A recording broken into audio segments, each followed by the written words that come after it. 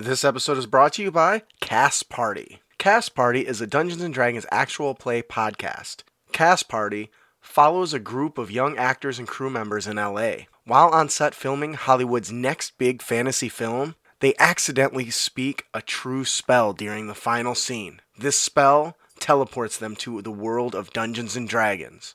Thus begins their quest to find their way back to the real world. You can find Cast Party, the actual play D&D podcast, on iTunes, Spotify, or wherever you find your podcasts.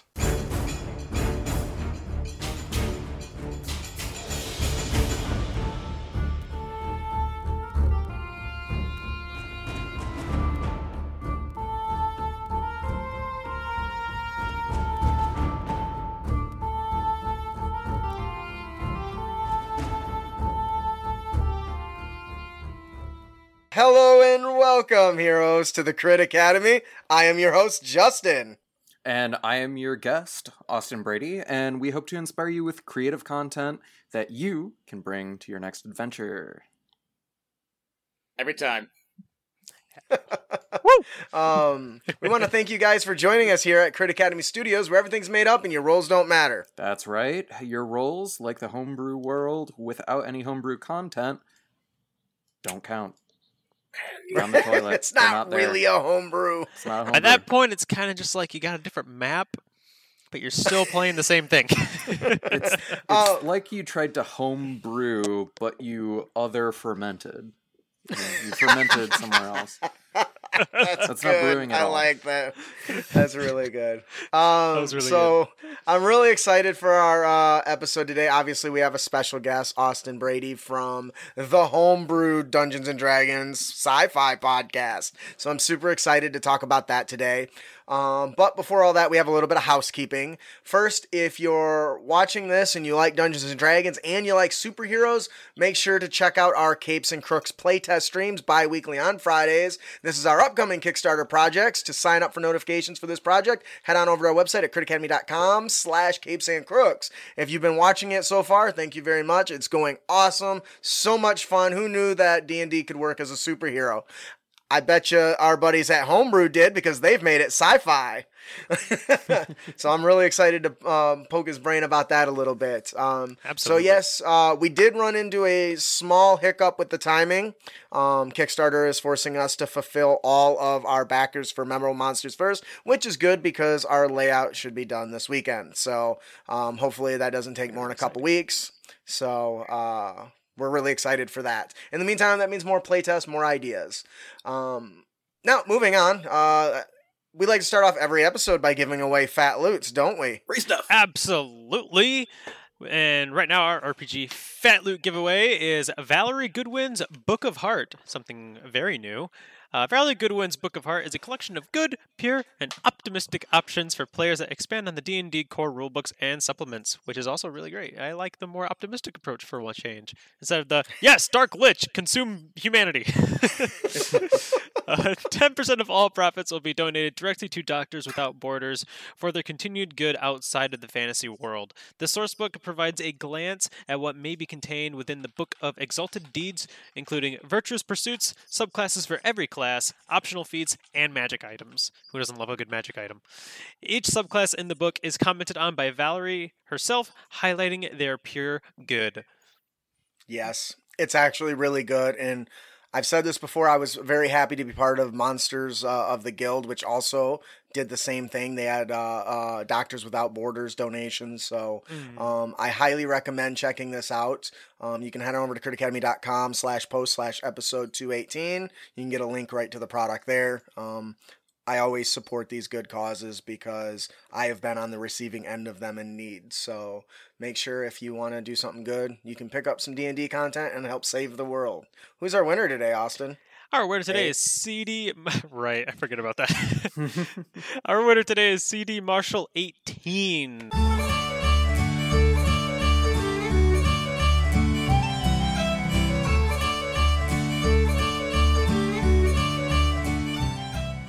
But don't worry if you didn't win, to all the rest of you out there. Just head over to critacademy.com and subscribe for your chance to win on the newsletter. We give away fat loots every week, so just do it. You never know when you're going to win. So all you got to do is sign up. Because it's a new item, it's 2 new items every week. There's always a chance you'll win more than once. So, all right, that'll do it for the housekeeping. On to our main topic, our wonderful interview with the Homebrew D&D Sci-Fi actual play podcast player. Not the DM, right? Player? No. I'm a player. I'm a cast member. I'm a voice. Creative director of the Love it. podcast. I like that. I also do all like the art and design stuff on that kind Very of end cool. of things as well. So you wear a few hats is what it comes down to. Yeah. Many, Yeah, I many did hats. the logo as well. It's very nice. I'm really excited about this. I did get a chance to listen to a few episodes in, and I have to say I love the cast. The storytelling is fantastic, and I love that it's sci-fi. Like, I always hell love a good yeah! sci-fi. I'm super excited for that. There's a lot of good stuff in this this story, this adventure. You kind of already talked a little bit about yourself. Can you give us a little bit more detail about you specifically, and all the a little more depth about the details that you do and the homebrew? So me, Austin James Brady, I play Zaldwin in our first bulk of our arc, and then I also end up playing a character named Mordecai a little bit later on, who's part of a different crew altogether. So I love that. if you're just starting off and you're scared about Zaldwin, he's still around. That's funny. Yeah. And yeah, you said it yourself. Like we're an actual play podcast set in a sci-fi world. A lot of the things that we deal with world-wise are like very gritty, very like people die. There's no plot armor. Everything's pretty rough. I mean, the universe is kind of falling apart. The stars are dying. The entropy is kind Very of cool premise. I like that a taking lot. over us. Yeah. That's And cool. so it's how do these characters operate in a world that is absolutely falling apart, that is stuck in power struggle between forces on a galactic scale. It's no longer just like continents or warring countries or anything. It's like every planet has those problems. Every planet is going to have some sort of chaos going on it, and we have to somehow figure it out. We're on a path. We don't know where that's leading yet, but we're on it. That's part of the fun, I imagine. Yeah. Yeah, absolutely. Oh man, what would you say is your most memorable D&D moment? It could be either in this this that you're playing right now, or it could be just overall as a player. I don't know how long you've been playing. Yeah. I've been playing for, I want to say, over 10 years now. I don't track my player anniversary or anything. Right. I think That needs to be a thing. one kind of moment that was like really, really impactful for me, and it really kind of got me into the idea of like, oh no, I can do anything in this world. Was me and my friends when we first started. I think it was like early college for me, and I was always like huge dork playing like RPG fantasy video games and everything, but college is a great kind of grouping because you get all those people together and you're like, you know what I've always wanted to play? D&D. Let's learn how to do it. Nice. And so we were super inexperienced. We assumed that you had to start at first edition, but our first edition ended up being pretty homebrew itself. We broke pretty much all the rules. And Yeah, well, you know. one moment that I realized, like, oh no, this is a huge sandbox. It doesn't have to be this way. Right. Was I was playing a fighter. Fighters don't have any spells.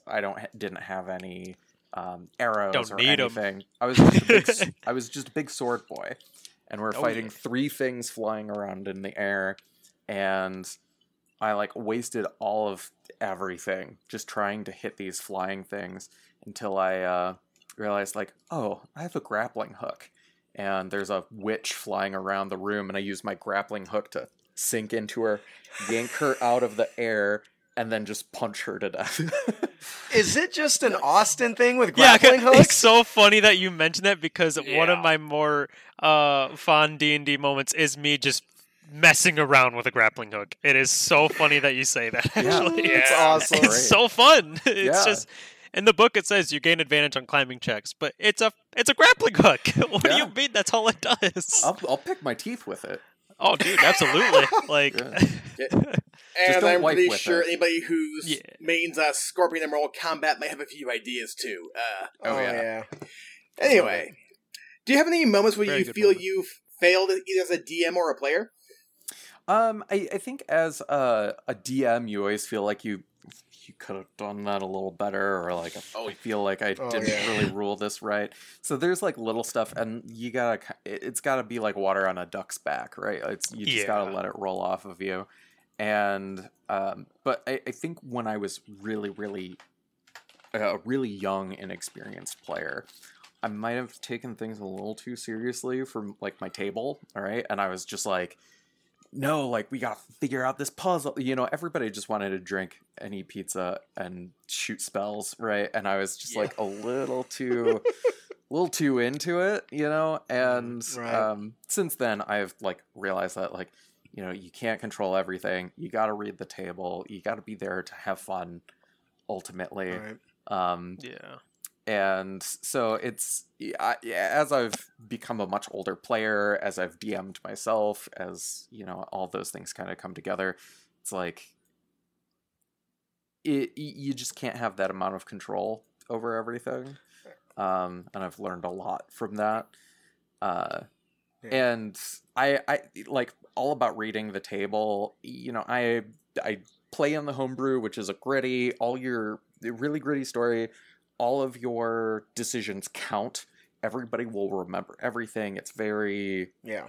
almost like a telltale game, or like Yeah, whenever yeah. we do something fucked up or dumb, it's always like so and so will remember that. It's always gonna be Right, there. like it's like, But then I that's gonna play leave a another black mark campaign on with us. yeah. Oh, go ahead. But I play another campaign with my brother where everything's just it's whatever, dude. I played Gritty, the hockey mascot, the Philadelphia Flyers mascot. I played Gritty as a barbarian. One of our other players was Benjamin Franklin, but he was a walrus. Like it was just Outback Steakhouse, no rules, just right. Let's get in there and just do some like really wacky shit. And it's Oh, okay jeez. if like the weird old man child in the village dies, and it's okay. It doesn't matter. Yeah. Right. So Wow. read the table. Yeah, for sure. Yeah, for sure. And I see that a lot when I follow a lot of like the newbie areas for D&D, and everyone is always so concerned about, oh, my players did this and I wasn't expecting it, or and they feel like they need to, what could I have done better? I was like, most consensus is just go with it. I mean, Yeah. and that's obviously what's interesting to your players, and so long as everyone is enjoying it, roll with it. If players blow my mind, I give it to them. I'm just like, Right. I didn't think about that. That's rad as cool. You get inspiration. I'm just gonna roll with it. Right. I found that interesting that you mentioned that, like, early on, you took it ultra seriously when everybody's laid back, where for me, I feel like most games I played in, they're, like, ultra casual, which I am perfectly okay with. But I remember I sat down with one or two groups where I would make a joke, and they would all look at me, "You're speaking out of character." Oh no. Okay. Oh, yeah. Oh, It's no, one of these indeed. groups then. Great. Yep, time to move on. Yeah. I've been in those tables where I sat down and within a few minutes I was like, this isn't for me. I'll see you guys No. later. Bye. So we've talked a lot about you and a lot of the cool stuff you've done and that you've learned. Can you tell us about the Homebrew podcast and how it came to be? Yeah, so I was in my master's degree program, and I had a little bit of extra time. I know you're not supposed to have extra time in an MFA program, but I was like, oh, I'll play around, whatever. And I ended up playing a little bit of D&D with one of my fellow painters, Katie Neese, over at University of Notre Dame. And her partner was actually friends with Grant, who is our DM for the podcast. And I also played with a couple other cast members previously, both Cody and TJ from the Homebrew podcast. And we played that campaign. It ended up being kind of like a short chapter thing. And then Grant, a couple months later, just kind of approached me and he was like, "Hey, I like your play style. I want you to come to another table that I'm hosting. And by the way, I'm recording everything and it's going to be a podcast." I was like, okay, I listen to a lot of D&D podcasts. I kind of I love playing. I love a reason to keep playing and keep to a schedule. Mm-hmm. And it's just been great ever since. Grant has been a really solid DM, pushing the story forward and also kind of being the drive behind us getting serious as well. Yeah. Yeah. Pushing you that direction, huh? Yeah. So, was there any special precaution or processes you guys had to do to set this up? I mean, what kind of can you kind of walk us through the process of development of the podcast aspect? Yeah. I mean, I think at the very beginning it just started really, really casually. I was using like a really crappy set of headphones. We're just gonna record it. We're gonna put it out into the void. If it catches on, we'll reassess, basically. And so like the biggest thing is just doing it and doing it consistently. Yeah, absolutely. As long as you're doing it consistency, things will come. And as soon as we started hitting like 300 listeners, 400 listeners, getting around in that kind of area, we're just like, okay, we gotta up it. We gotta buy better mics. We gotta push production quality. We gotta divvy out some jobs here and there. So I started taking on more of the illustration work, some of the graphic design stuff. Our friend Cody, our fellow cast member Cody, started taking on some of the editing, and then eventually all of the editing. And he's been really great, especially like he's tuning in, like I'm tuning in as an artist, really kind of getting a feel for like what the homebrew looks like. He's zooming in on these sounds and really tightening it up. So it's a process like anything else, as long as you're doing it and doing it consistently, people will come to it. Yeah, that's very cool. Yeah, and that's something I've always wanted to do. I mean, because I started this show, we did some small play tests early on where we did just like some good one shots. But by the end of it, with adding the audio and the sound and the music, I'm not doing this again. I was like, it took me. I recorded one long episode. It was like 4 hours long, and I felt like it took me a month to edit it. I was like, I'm done. So I have a newfound appreciation for the amount of work that goes into that. Yeah, and Grant was DMing and editing and publishing and doing all of it at the very beginning. And he was just like, I can't keep up with it, because like we all have our jobs, and right. Like some of the cast members have children and like real lives and everything that they also have to, like do stuff with. Yeah. Oh, I get that. I mean, I've had some of my work that I do for this podcast just get chopped into when they suddenly changed my shift on me, and I had no life afterwards. Yeah. No kidding. Ugh. So I think we've all been there on some level. Oh, yeah. Right. For sure. What kind of challenges do you run into when you guys developed a sci-fi themed 5e game? I think the biggest thing is like sometimes things just don't fully translate over, and there has to be some kind of like adjustment to that.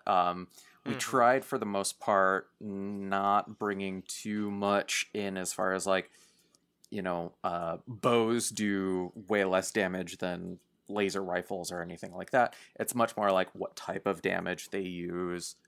So in our world, laser weapons do radiant damage, whereas like energy weapons do necrotic. And there's like little adjustments here and there. That's cool.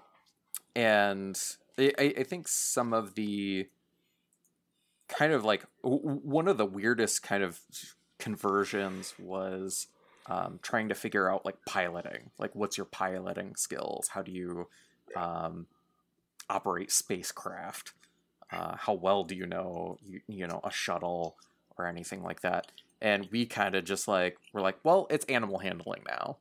Like we're not really going to handle a lot of animals in this world, so piloting a skill, piloting a ship, that skill, it's just going to be animal handling. I can kind of vibe with that. I like that. Yeah. And the biggest thing is just to like remain loose with the rules, like if something kind of comes up, you talk it through with the players and see if everybody feels comfortable with it, and then you just hammer it down. That's going to be the way that the ruling is from this point forward. That is now the law.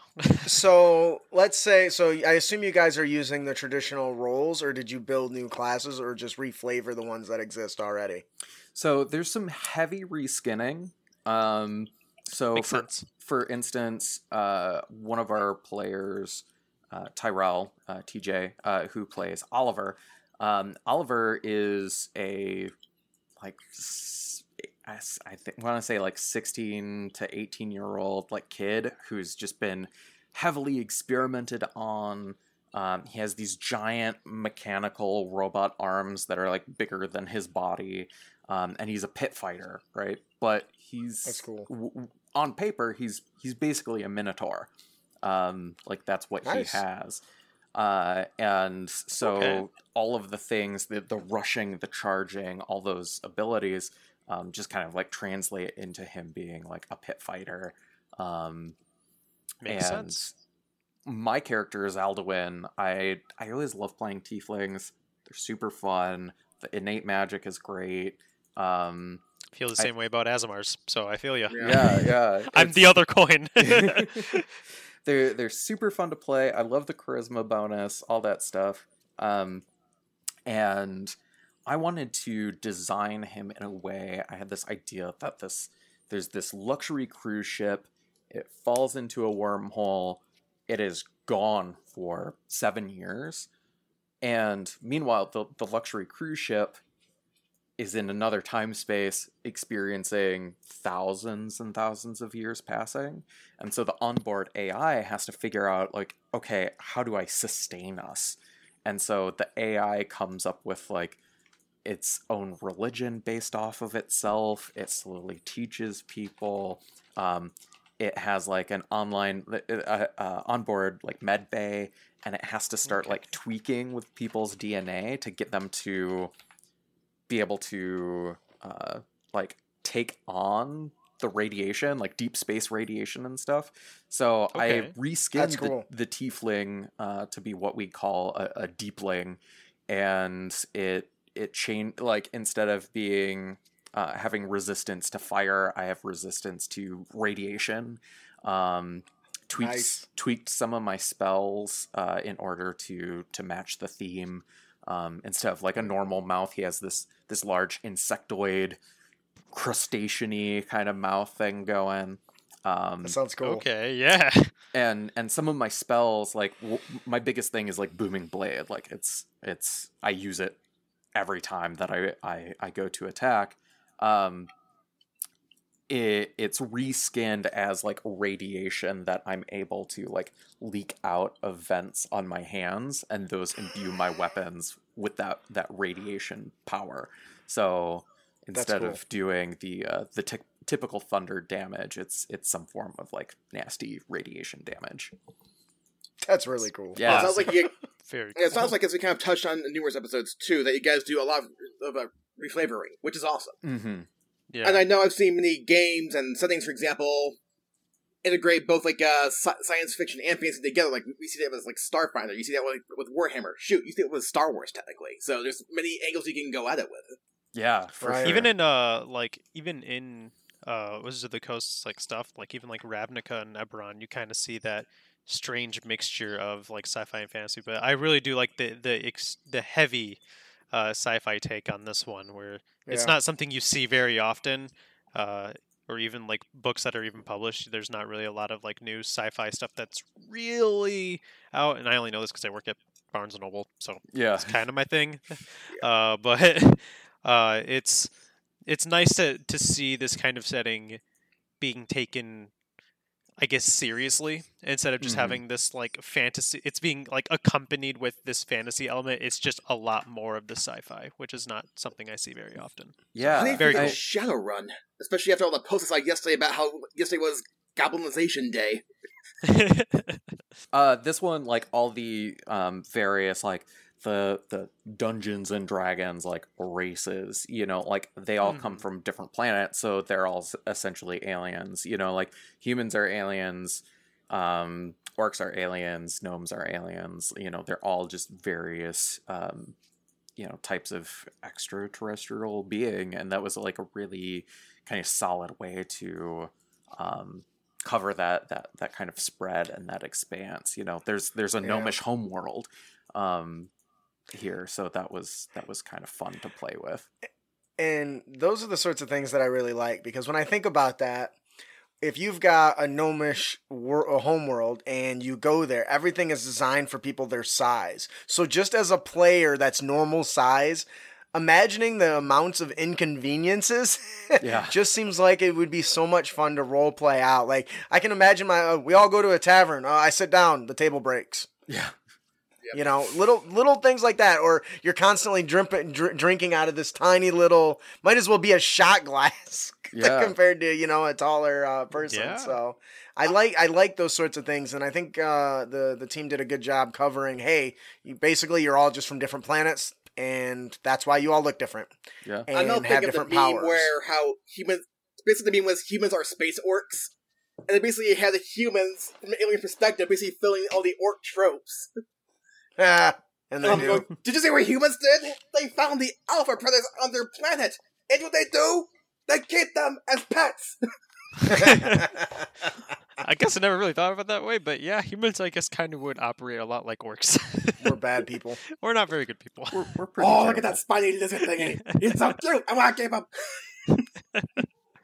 So I guess to kind of move it along a little bit here, what makes the homebrew different from other actual play podcasts? I think it's the heavy sci-fi flavoring, like we've been talking about. Yeah, I guess that makes sense. Yeah. I see a lot of podcasts, and it tends to be pretty light one way or another. And as far as like differentiating from the traditional fantasy genre, I see like Dimension 20 do it, and I really enjoy them, and they're all, production quality is great, and they're fun players and everything. But as far as like really just stripping away, I would say probably 85% of the fantasy and pushing like sci-fi into it, like we have this whole nother world. We're not running by a book, we're not borrowing characters from the typical lore. Like it's all written by Grant. Like the world is written by Grant. We of course like all contribute to that story. We all have the things that we're adding on in layers. It's a very collaborative effort, but I think the sci-fi makes it really, really built in. Another thing that I think that makes us quite a bit different is that we are veteran players as well. I see a lot of podcasts That is, yeah. where it's people who are just starting off, and they expect their listeners to kind of learn with them. And we just like come out. Grant knows the rules. If we have like a kind of like question about the rules or anything like that, it's like it lasts maybe 2 seconds, and then we move forward. So we're veteran players. We know the rules. We try to keep everything kind of rolling pretty quickly, so that like people who are also veteran players can just like click in, and they don't have to sit there and be They're like, not taken out of the experience. yeah, it's like what do you mean you don't know what this spell does? Like, Right. some people might get frustrated with that. I don't particularly get frustrated with that when I'm listening to podcasts, but we know that we can move that forward pretty quickly. And then we also don't really edit that much. Like, we put in music, we take out toilet breaks, and that's pretty much it. Like, so when we say actual play, like, you're getting actual play. Right. Gotcha. Do you guys have any plans to bring the setting to like a PDF or a book form?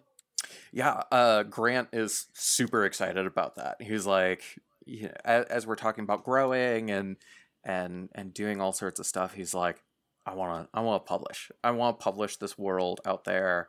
I've also been working on this a little secret preview for all the people listening, but I'm basically working on Homebrew's podcast specific character sheets.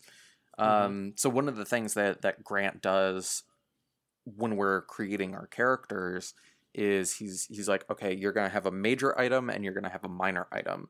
And the major items are like rule twisting, rule breaking kind of special items that we get that like do awesome stuff. And then we get like a minor item that's like a slight buff. So if you listen to the podcast, Zaldwin has a flying robot that its name is Hermes, and it's his assistant. It may or may not be recording things for the giant AI that runs the luxury ship that he comes from. It may or may not be all sorts of stuff. Some of it I don't even know. Like Grant even gave me the little like precursors. Like, you can control Hermes in combat, but I can control him in the story. Like, I control the lore, of that thing. So there's even secrets that Hermes has that I don't know. But Hermes is basically like I can tweak him, I can edit him, I can tinker with him, I can give him tools that he can become proficient in. He can cast spells, so there's all this kind of cool stuff that happens with Hermes. He can fly around and like move security cameras if we're trying to sneak somewhere. He can assist me in various ways. He can read data chips that we collect, anything like that.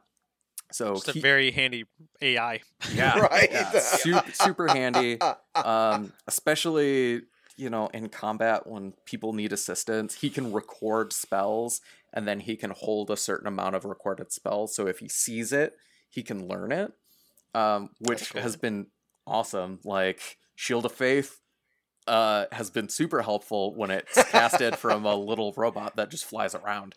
And doesn't take up your concentration. Yeah, exactly. Like Hermes is his own thing. And then my minor item is a sick pair of like energy sabers that I use, that Of are course, just basically like +1 short swords, but they deal the modified damage type. Mm-hmm. Nice. I like Very that. fun. Yeah. Some good stuff there. Yeah. So I'm designing these like character sheets based off of like back to what I was actually getting to, designing these character sheets to accommodate for that. So on the items page, I have a spot for major items, I have a spot for minor items, and like big areas for descriptions of what they do and stuff like that. Very and cool. Trying to build it towards the play style that we actually use, so that if you do end up like trying to build this world or use some of the things that we do, you have a character sheet that accommodates for all those weird funky Really stuff that we do. Yeah, I can see where that can set a lot of like interesting roleplay aspects just with having like a major item that obviously like pertains to the plot in some way, shape, or form. Mm-hmm. That obviously has story attached to it, which is something that is kind of lacking in a lot of magic items in D&D to begin with, where they kind of just are things. They exist and they help Yeah. you, but they don't innately have something tied to it. Whereas it sounds like, at least with the AI that you have, it sounds like they at least have like it. it already came from something that has a certain purpose behind it, and your DM is kind of like, I'm not letting you have full control of this because Yeah. reasons. And I think because of the fact that there's this interaction between player and DM, it makes this object a lot more important than it already is. So Yeah. One of our players, Pippin, he plays a wizard named Nivitz, and he's like this huge researcher, has all this like technology, and in our kind of like episode 1, episode 0, he gets his lab raided by like a shady government thing, right? And so some of the technology that he was still able to like hold on to and retain, we end up seeing versions of that like the like government agents are using. And so his That's like cool. his major item is this like cloner that he's able to like clone himself with, and his clone, it lives for X amount of Okay. time, and it can hold concentration for him, it can cast cantrips for him, stuff like that, like, you know. But we end up like, what other technology from your lab ended up getting raided, and like, oh, we see it here in the world, like this bad guy is doing some cloning, like what is that? So it's all tied So to the crazy. story as yeah, well. cool. That's cool. Everything's deeply linked in, like everything that we use is somehow tethered to the world in a very Right. real way. Nice. I kind of feel like we touched on this a little bit already, but what is your favorite part of creating the homebrew? I think this is gonna sound really cheesy, but one of my favorite things in working with the homebrew is like being the hope. My first character, Zaldwin, you know, he comes from a very sterile world. He comes from this ship that everything's been fine, hasn't been in any wars, everybody treats each other well on it, and then he's thrown into this terrible world where there's psychotic space cults, and there's like dark Yeah. government agencies, and there's murder all the time, there's planets being exploded all the time. And so Yeah, imagine coming out of that is probably a little different. yeah. And so like kind of showing that though we've been presented with this really dark world, being the light there, I think is really nice. I like playing that type of character. And for contrast, my other character was in the psychotic space cult and is possessed by a lawful good weapon. So that's awesome. We're seeing them on their path of redemption, on trying to be a good person, post planet destroying Yeah. antics. You know, like how do you redeem that? How do you redeem Right. yourself from, you know, murdering billions? I really love that everything seems to be so tied to the story. That's a lot of credit to Grant and the Dungeon Master, because to specifically, it sounds like he goes quite out of his way to ensure that all the characters, all the items, and everything that's happening really has a huge impact on the world around you, Mhm. which really, as a player, can just make you feel awesome. Yeah. And that he's really taking all the work you've invested in your characters and doing what he can to bring it to life, and that really is a sign of an amazing dungeon master. Yeah. Yeah. And it's great seeing, you know, sometimes you see a footprint of all of the work that he's doing, and you recognize it and you see it, and it brings so many like revelations to you as a player of like, oh, it's been weeks since I even thought about that, and we're seeing the consequences of it now. You know, so many moving parts. Grant is That's is huge. great at you know, recognizing those small moves, and then Right. having us Just actually making them deal with into those something. consequences. Yeah. Yeah. Yeah. So obviously, the work that goes into a actual podcast is pretty huge. For anybody looking to step into that area, do you have any advice to give them? I mean, I said it earlier, just like consistency. That's always going to be the hardest thing. As long as you're like putting the time and effort into it, somebody's going to see what you're doing. Somebody's going to like what you're doing. And if you are investing in it, it's going to slowly get better at time, better with time. Y'all don't have to be Critical Role on episode 0. You don't have to have that production quality. You don't have to, even know what you're doing. Do it. Do a podcast. Try it out. If you realize that you want to cut ties from that project, start another podcast. Right. Just keep doing it. And you'll start to find the things that you like. You'll start to see the types of behaviors that you like to, replicate in the world. You'll see the types of stories that you want to tell. So just that's some pretty awesome advice. Yeah, I was using like a pretty much a $1 microphone, like a $1 headset. Yeah. Been there. That I've probably had for years. And we just slowly, leveled up. You're starting at level 0, right? You're starting think of the podcast as a character. Start at level 1. Awesome. You suck at doing stuff. That's okay. You'll get there. So, for anybody that's interested in checking this out, and as like I said, I've made it through a few episodes, and I highly enjoy it. I'm looking forward to finishing it up. In fact, I'll be listening to it when I go to work tomorrow, because that's the sort of stuff I do when I'm supposed to be being productive. Where can people find the Homebrew? Yeah, the Homebrew is on iTunes. The Homebrew is on Spotify. We're everywhere. If you look up the Homebrew, a D&D podcast, we have a website. You can kind of get redirected to all different podcatchers. You can follow us on Facebook. You can follow us on Twitter. We do all sorts of like little giveaways ourselves. We're always posting art. We're always posting articles. So you can get like general information about D&D stuff as well as like all of our homebrewed content. Very cool.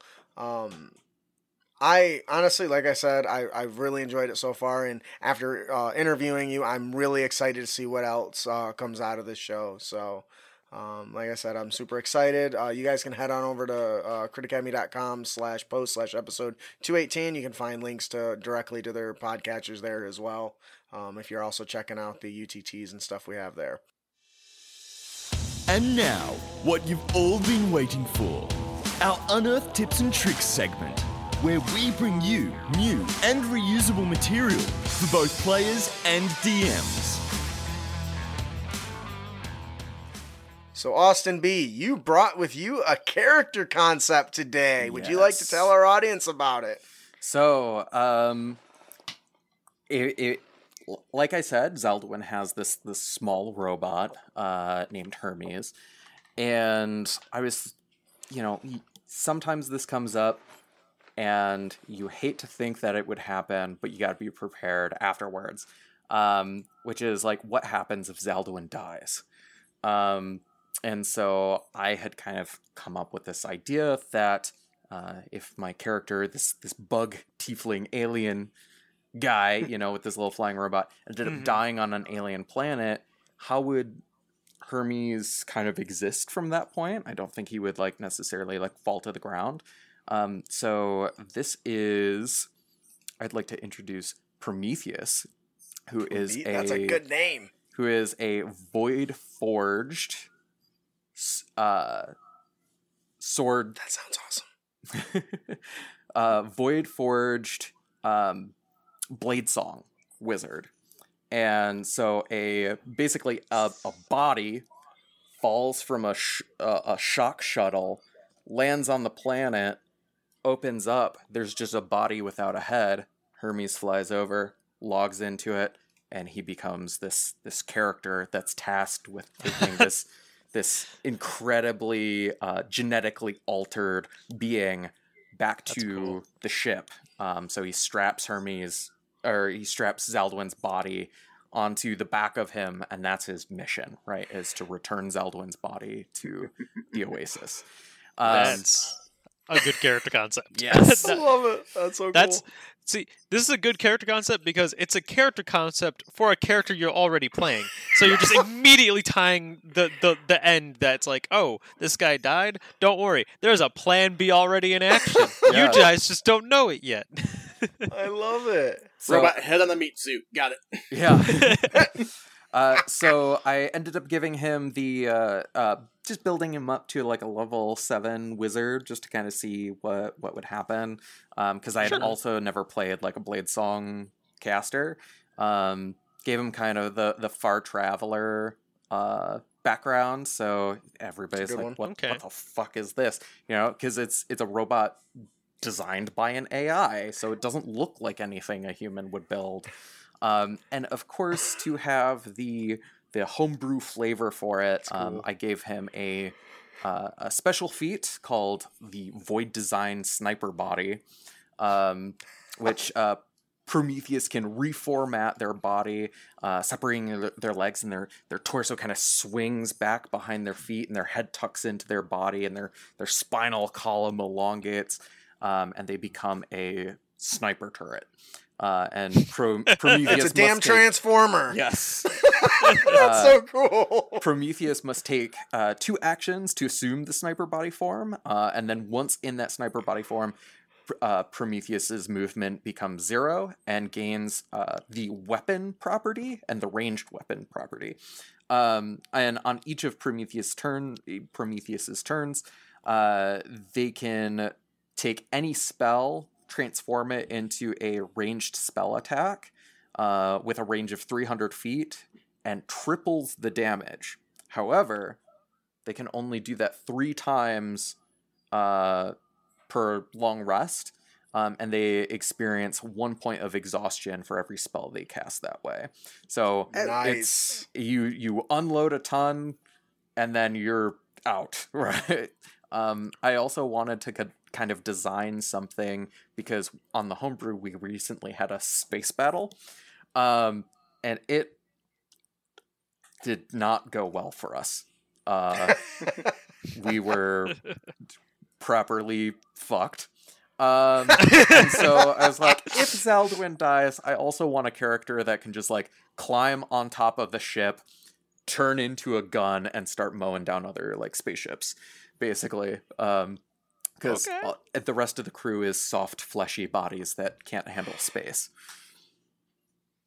What a fun character. See, this is you're weirdly like a support character, because Yes. like you support the characters by, here, I am the magic item. Yes. Use me. Yeah. And it's just like I've never thought of that. I mean, I guess it's not in any like the core rule books or anything like that, so you kind of do have to kind of think on the fly for that one. But in like a sci-fi setting, who's to say that this robot companion of yours doesn't turn into a hyper weapon and just mows down the enemy with you? Like Megatron. It reminds me of the old, Ian beat me to it. It reminds me of the old Transformers. Megatron turned into a big giant gun, didn't he? Mm-hmm. Yep. Yeah. so. Which is why he could not take his toy to the airport as a kid. I'm not joking either. That's funny. Yeah, definitely inspired by Transformers, inspired by I love Fooly Cooley, the robot from Yes! Fooly Cooley. Kanchi. Inspired 10 cool a points. little bit by like Bastion from Overwatch, like just trying to kind of get this idea of like, what's a very unloving, uncaring robot that I can play that is also a giant gun. Attention all Galvatron in the patrons. same vein. Don't be surprised when I make a monster that has this awesome idea, because I absolutely am in love with it. It's a monster that just turns into another gun for a monster. Yeah, like I envision like having like a gnome who's got this giant monster that fights for him, but then when you weaken him, it transforms and then it turns into a tank, and then the gnome jumps inside of it and starts mowing the players down. Like That's very Cronenberg. genius. Very, Yes, like dude. just a meat machine. Oh man, that's awesome. That's a great character Oh, concept. Thank you. So I think that'll do it for the character concept. That's a good one. I love that. And I have to crop that and put that into some fancy text because that is awesome. Thank you so much for bringing that, Austin B. Our monster variant of the podcast is the Frost Queen, and I think I have her pulled up here so everyone can see her. So this is a very simple build, but I found a really beautiful art piece I wanted to make a monster for. So so we have you're going to start with the stat block of the adult white dragon, but it's going to lose the features of Frightful Presence, Cold Breath, Blind Sight, Tail Attack, Claw Attack, Wing Attack, and becomes large down from huge. So those are all the changes you're going to start with. But of course, we got rid of a lot of stuff, so we got to amp it up somewhere, right? So we're going to give it some new features. We're going to give it Chilling Presence. Frost freezes everything within 100 feet of her. After 3 rounds, non-magical fires up to the size of a campfire are quenched. Water freezes within 1 minute, and spells that protect against cold are subjected to the immediate dispel magic feature with a +9 add a +9 spellcasting ability. That means people that are immune, tough shit. While within 100 feet of her frost aura. We're going to give her what's called Conjured Ice Lance. So it's a melee or ranged attack with +13 to hit, 10-foot reach, or 60 to 90-foot range. She's basically just going to be the chick from Final Fantasy VIII. I forgot her name. The sorceress, Edea. She's going to idiot that up by tossing lances at the players. We're going to give her Chilling Blast, which has a recharge of on a 5 or 6. Frost releases a blast of frigid air in a 90-foot line, not a cone, that is 10 feet wide. Each creature in that line must succeed a DC 19 con save or take 33 60-10 damage, cold damage, and 60-10 piercing damage on a failed save or half as much on a success. Here's where it gets interesting. I gave her some really cool legendary actions. As you should. Yeah, that's how I roll, right? She's going to get Detect. Frost makes a wisdom check. That's great for detecting all the little invisible bastards and rogues. We're going to give her... she's going to be able to make a Conjured Ice Lance up to, 3 times because she has 3 legendary actions. And we're going to give her Frigid Nova, which has a cost of 2 action. She releases... Frost releases a swirl of bursting icing wind. Each creature within 10 feet of Frost must succeed a DC 19 con save or take 2d6 plus 6 bludgeoning damage and be knocked prone. That should be cold damage. I don't know why that says bludgeoning. I should fix that. Fix that for me. Cold damage and is knocked on their butts. Frost can then fly up to half its speed and move. Now, back up to its other core feature that I gave it called the Bloody Nova. When Frost's hit points are reduced in less to half to its max, it can immediately use its Frigid Nova feature regardless if it has a legendary action necessary to do so. Whew, that's a lot. I wanted a big bad boss, so I got one. She is all about letting it go. I wonder how many times you're going to use that, honestly. As many times as I can, man. I'm a big fan, okay? So I'm really excited for this. If you guys are seeing on the screen, you can see the layout that is in the magazine that we release every month. Looks all pretty and shit with lore and everything. I have to ask, right off the top shelf, Austin B., what do you think? I think she seems very, very fun. Very difficult, especially with that like 90 foot, or what was it? 10 foot wide, 90 foot long Chilling Blast. Yes. Like being able to be a DM and, really poke and harass some healers and stuff staying in the back line. That's going to be really, really fun as a DM and really difficult as a player, especially if you stay pretty far back. Yep. I'm a big fan of the line effects just because they have a longer reach. Now the assumption is you only ever catch like 2, maybe 3 tops in it, unlike a cone that assumes you can get the whole party. But man, they are so nice to have, I think. Which is why I changed it from a cone, because most of the cold abilities are cone effects. I wanted something a little different, very much Hadouken-like with ice. So, yeah. Okay. What do you guys think? She's a beast. Yes. yeah, I she is. really because this still has flight, correct? Yes. Yeah, so this is not just some queen who's sitting on a throne. This is a queen who's flying around and, hurling ice beams at you and all that fun stuff. So this is and I do like how it's like kind of feels like a boss monster where it's like, we're on to phase 2 when it just kind of immediately just freezes everything around her in like a 10-foot sphere. So Mhm. I do like that a lot as well. I think that Yeah. really sells. This is the Frost Queen, not because she is royalty, but because she is powerful. Yeah. Oh, and you guys should see the lore behind her. I totally dug up the lore from the old Medusa legends, how she was cursed.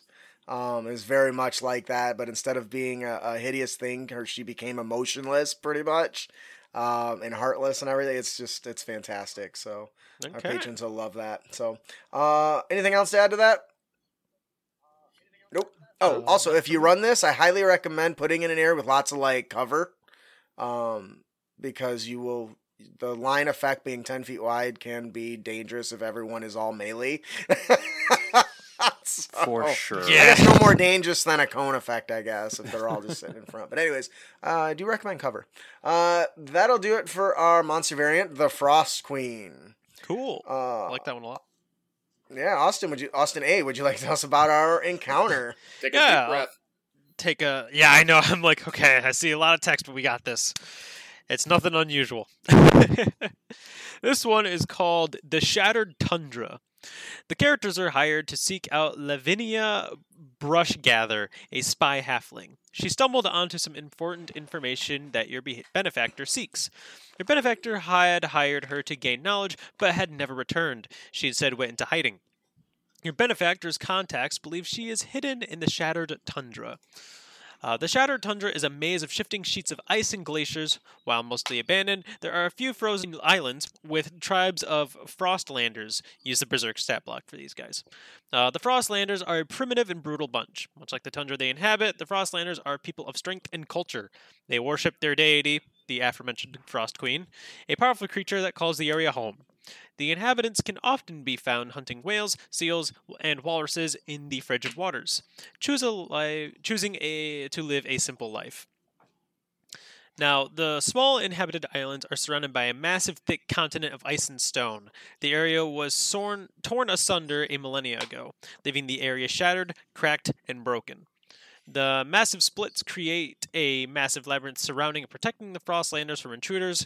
Only those with guides from the Frostlander tribes can easily navigate the complex icy maze. Without a guide, the characters must make their way through the deadly environment. Now, this encounter is a skill challenge that requires 5 successful skill checks before gaining 3 failures.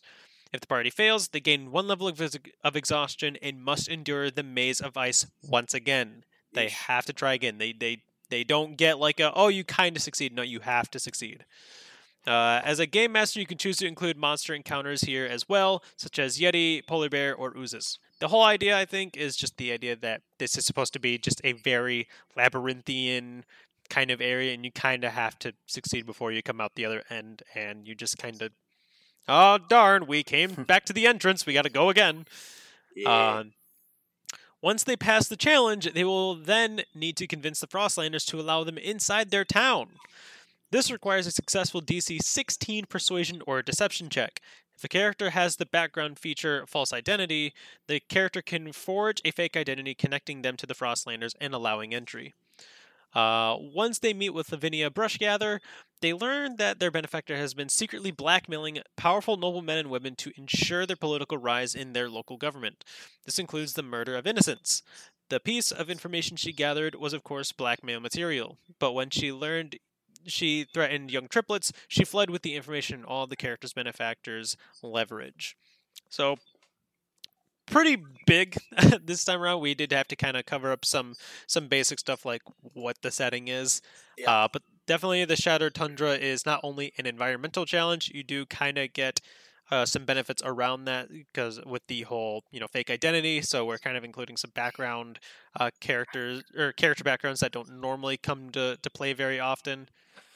There are some combat encounters should the DM wish. Now, obviously, there is a lot, so they don't have to. But I think the cool thing is definitely the skill challenge in this one. In my mind, 350 words or so doesn't seem like a lot until I write it out.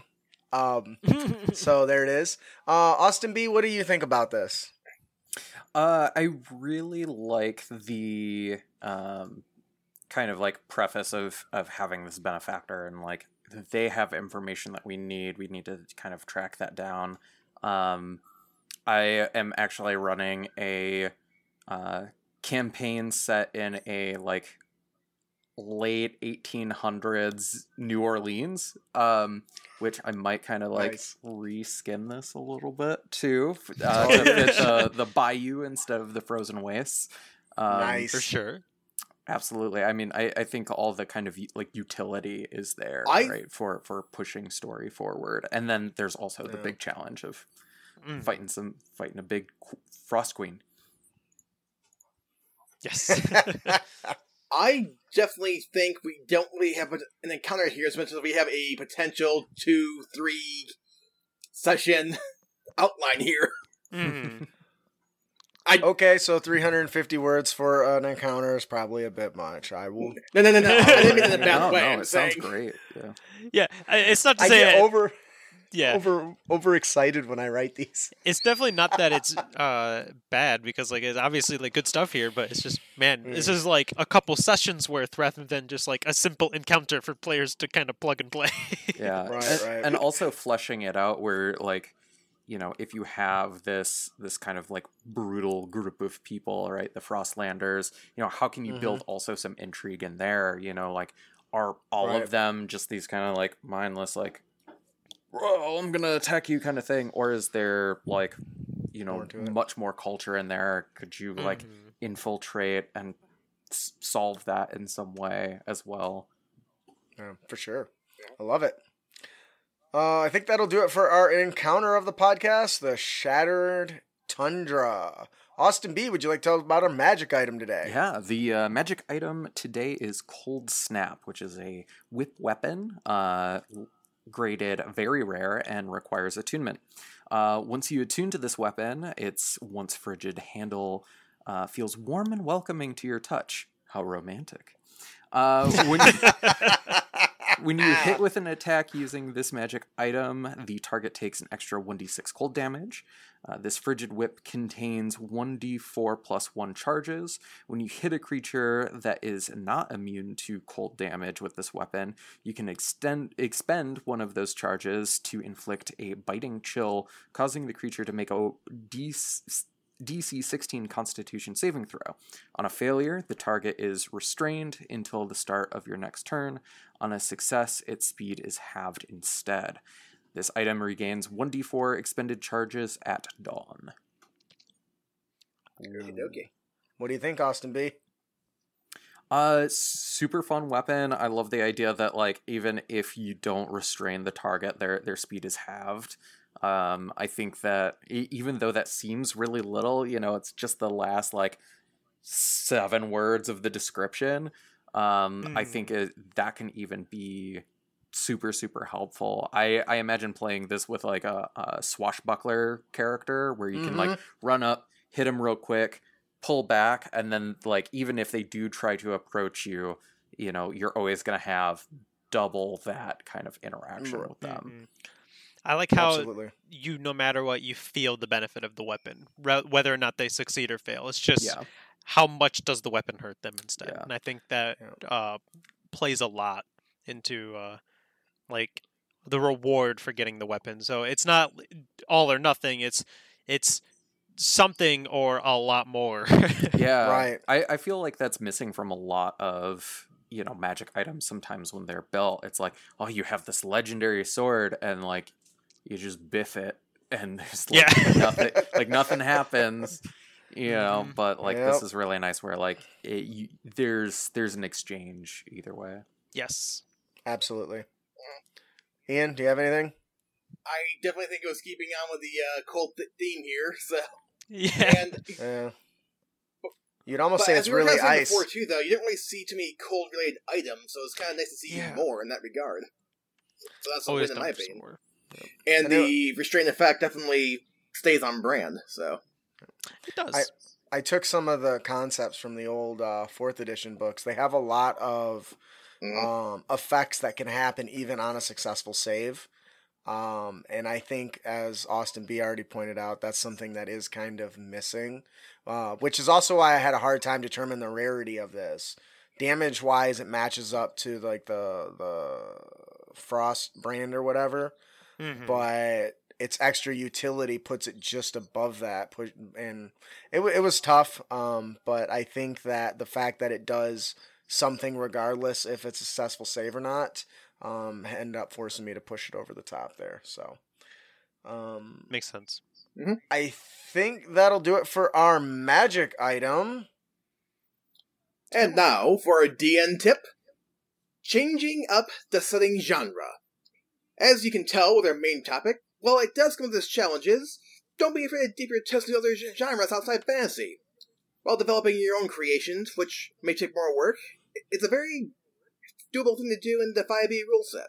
A firebolt can become a laser gun if you just change the damage type to radiant, for example. Features like hacking can be reflavored these tools. Looking for an alien race as the main villains for a level 1 intro campaign? Well, the little green aliens could be goblins. Yeah. Could see that. Indeed. And the rules of floating in space, just look at the actual plane for mechanical details. And then if you want a survival horror-style campaign to take place on a ship much like Alien, you can toss a reflavored ANKEG with the acid spray and some intellect devourers against a group of level 1 players to get a terrifying adventure going. And all this can take place on a single space station. Like Deep Space Nine. Haha! Got to sneak a Star Trek reference in there. And some simple adjustments to descriptions can allow you to easily reflavor the 5e mechanics to take your game to the stars. I just thought about how, like, to create a horror campaign, you kind of have to put your players at level 1, or else they're just not going to feel fear. And that makes so much sense. I don't know how that never clicked to me before until just now. Because if you're like level 10, like, God doesn't scare you anymore. Like, you kind of just look at him. What do you think, Austin B? Yeah, I mean, obviously I'm a fan. It may be kind of like, I don't know how much cred I'll lose for saying this, but I don't think I've ever played a campaign from a book. I mean, I think the closest that I got was I played Eberron for probably like a handful of weeks, and then, you know, parties dissolve, whatever. But like, as far as like playing to a written campaign, when you have the rule set in front of you and you can just like expand out and do whatever you want within the rule set, you know, yes. The possibilities are endless. You know, like, I think having these stories that react to your players, you know, that is super rewarding. Seeing the look in your players' eyes when, like, you know, their backstory is directly tied in with the main core of the story. You know, when you build a story around your players, Right. So yeah, I mean, I love this. Yeah. Very cool. It's my bread and butter. Yeah. That'll do it for our Dungeon Master tip. Change up the setting genre. Our player tip of the podcast is Don't be a dick. And you can avoid dickitude by separating the enemy. Yep. In unity, there is strength, and this applies to your enemies as much as it does yourselves. In many instances, a group of monsters is more than a match for your party, although each individual monster is relatively weak. In such a case, a good tactic is to separate the enemy, drawing them out so that you can engage them individually in smaller groups. There are a lot of different ways to do this when it comes to separating your enemies. One of my favorites, and honestly one of the most common, is utilizing the restriction of moving through a hostile space in like a small hallway, right? Hallway fighting. by forcing them to follow you down a hallway, you instantly put them perfect line. A, to only fight one-on-one, or B, use a line attack such as lightning bolt or something. Because not only are you pulling them away from the rest of the group, you're lining them up for your own attacks, and you're reducing the incoming damage that comes in onto your party as a whole. The only thing I always say is better than any cleric is just avoiding the damage altogether, and you can do that by making it so they just can't attack you by keeping them separated. Shutting a door behind them and then going out the other end and shutting that door and barring it and locking them in there while you deal with the other enemies. Players have so many powers and features that can let them manipulate the enemies and maneuver them into a position where they can't gain the upper hand, but they so often just don't. I don't know why. Austin B, do you have any thoughts on this? I'm a huge fan of like looking at like old school castle design.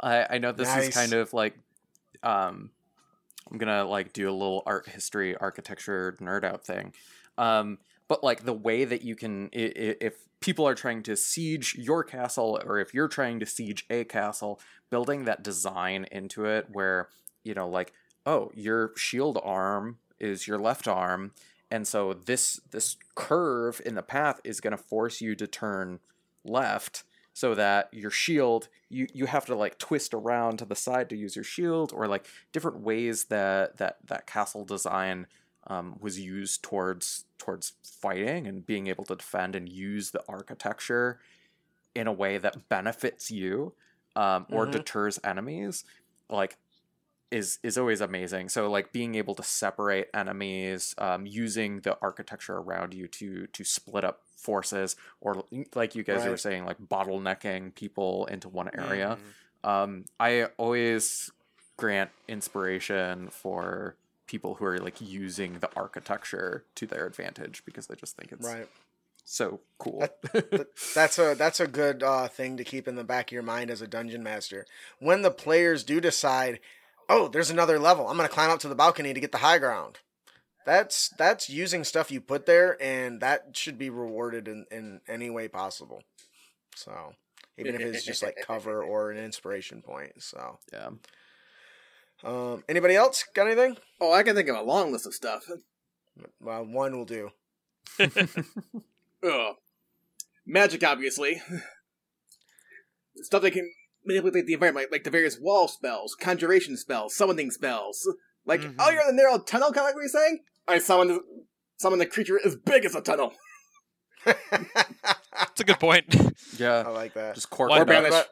Yeah, just yes, this tunnel. I summon a shark to fill this tunnel as I use shape water and make more water. Oh my gosh! And just fill up the whole tunnel with water and then throw a shark in it and watch them scream. Where'd our druid go? Awesome. That's good. Anything else, Austin A? See, I remember when it came to like separating the enemy, when I was using good old Raven the Crow and having the old grappling hook because I needed the grappling hook for various situations. It was always just because we had to run from all these things, because we eventually got found out we're inside, the ship where Zariel was. And we were like, not the greatest idea. We need to run. So we, instead of,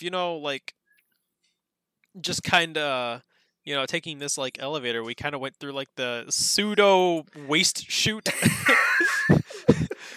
Kinda. Except waste was more like throwing bodies down and not necessarily actual waste.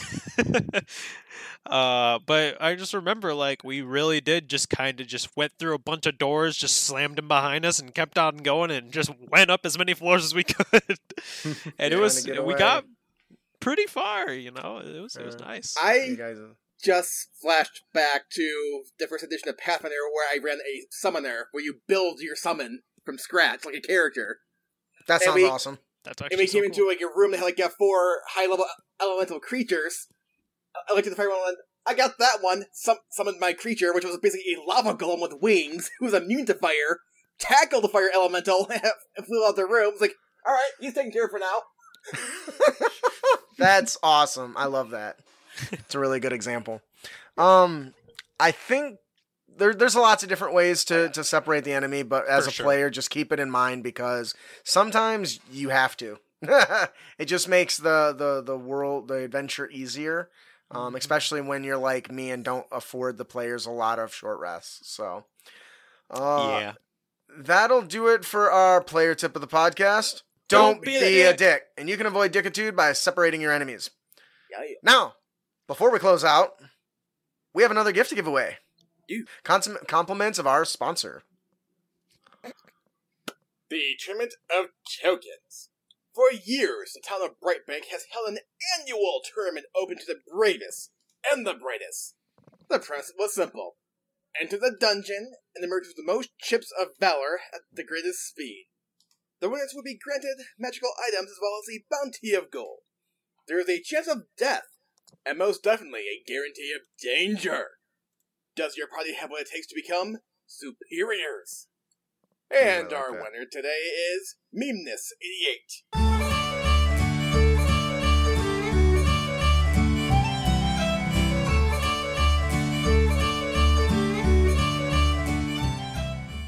Didn't win? Not a problem. Head over to crackgaming.com, and not only can you subscribe for your chance to win, but you can take a look at our free stuff that we're constantly giving away from our sponsors.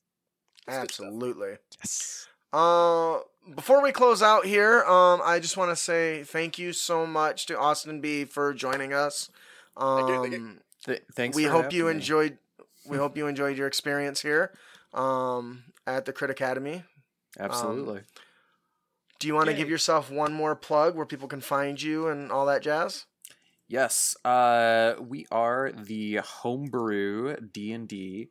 If you Google Homebrew D&D podcast, we should come up. You can find us at thehomebrewpodcast.com, and you can find us on Spotify, iTunes. Please follow us on Instagram. Please follow us on Facebook. Please follow us on Twitter. You know, like we're in all the areas. We're constantly releasing stuff. Our schedule is usually releasing episodes every 2 weeks, but there's plenty of content on there to keep you occupied in the meantime. You can listen, you can follow, you can support, and you know what? Even if you like it, shoot us a contact, shoot us a message. We're always checking our stuff. There's a lot of us. There's 5 of us. So one of us is usually online. We'll chat you up. We'll talk about stuff. And I look forward to hearing from y'all. For sure. Nice. Well, once again, thank you for joining us. I had a blast. You have a lot of. I'm really excited because this episode really rang true a lot for what we've done with Capes and Crooks. Which is a superhero RPG. So it shows that it is so versatile that you really can run any genre a game you want using the 5e rule sets, and you don't even have to change that much usually. So Yeah. if you please join us on our next episode. We'll be discussing Monster Tactics Hags. We have not done a Monster Tactics episode since the zombie, like in the early 60 episodes or whatever. We will be having a special guest, Anthony Thomas, the creator of the popular Sages of the Forgotten Realms community. I'm super excited. This is one of my favorite groups because all they talk about is Forgotten Realms lore and story. And along with that comes monsters. So we're going to learn all about hags, history, lore, how they birth, all that stuff, and how to get the most out of them mechanically as a DM to piss off each and every one of your players. Yeah, because that's how I roll. Wow. If you enjoy the show and you'd like to support us, you can head on over to critacademy.com, follow us on social media. Please leave us a review on iTunes. Even if you don't use iTunes, it's free to sign up, and it goes a long way in the podcatcher algorithms and everything, so please do that. we just released our recent product, Whitaker's Well of Wondrous Items. It is selling like hotcakes, so keep an eye out for a print copy, as I am working on trying to get those published too. So if you want something in your hands, you'll be able to do that. With that, I am your host, Justin. And I am your guest, Austin Brady, and thank you for listening. Keep your blades sharp and spells prepared, heroes.